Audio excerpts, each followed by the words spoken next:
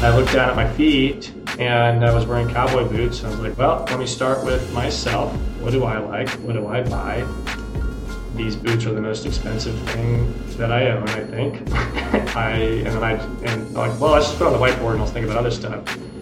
And I just couldn't stop thinking about it. Every time I thought about a business angle, I would learn something about the category, about the dynamics of it that made it more intriguing or more appealing.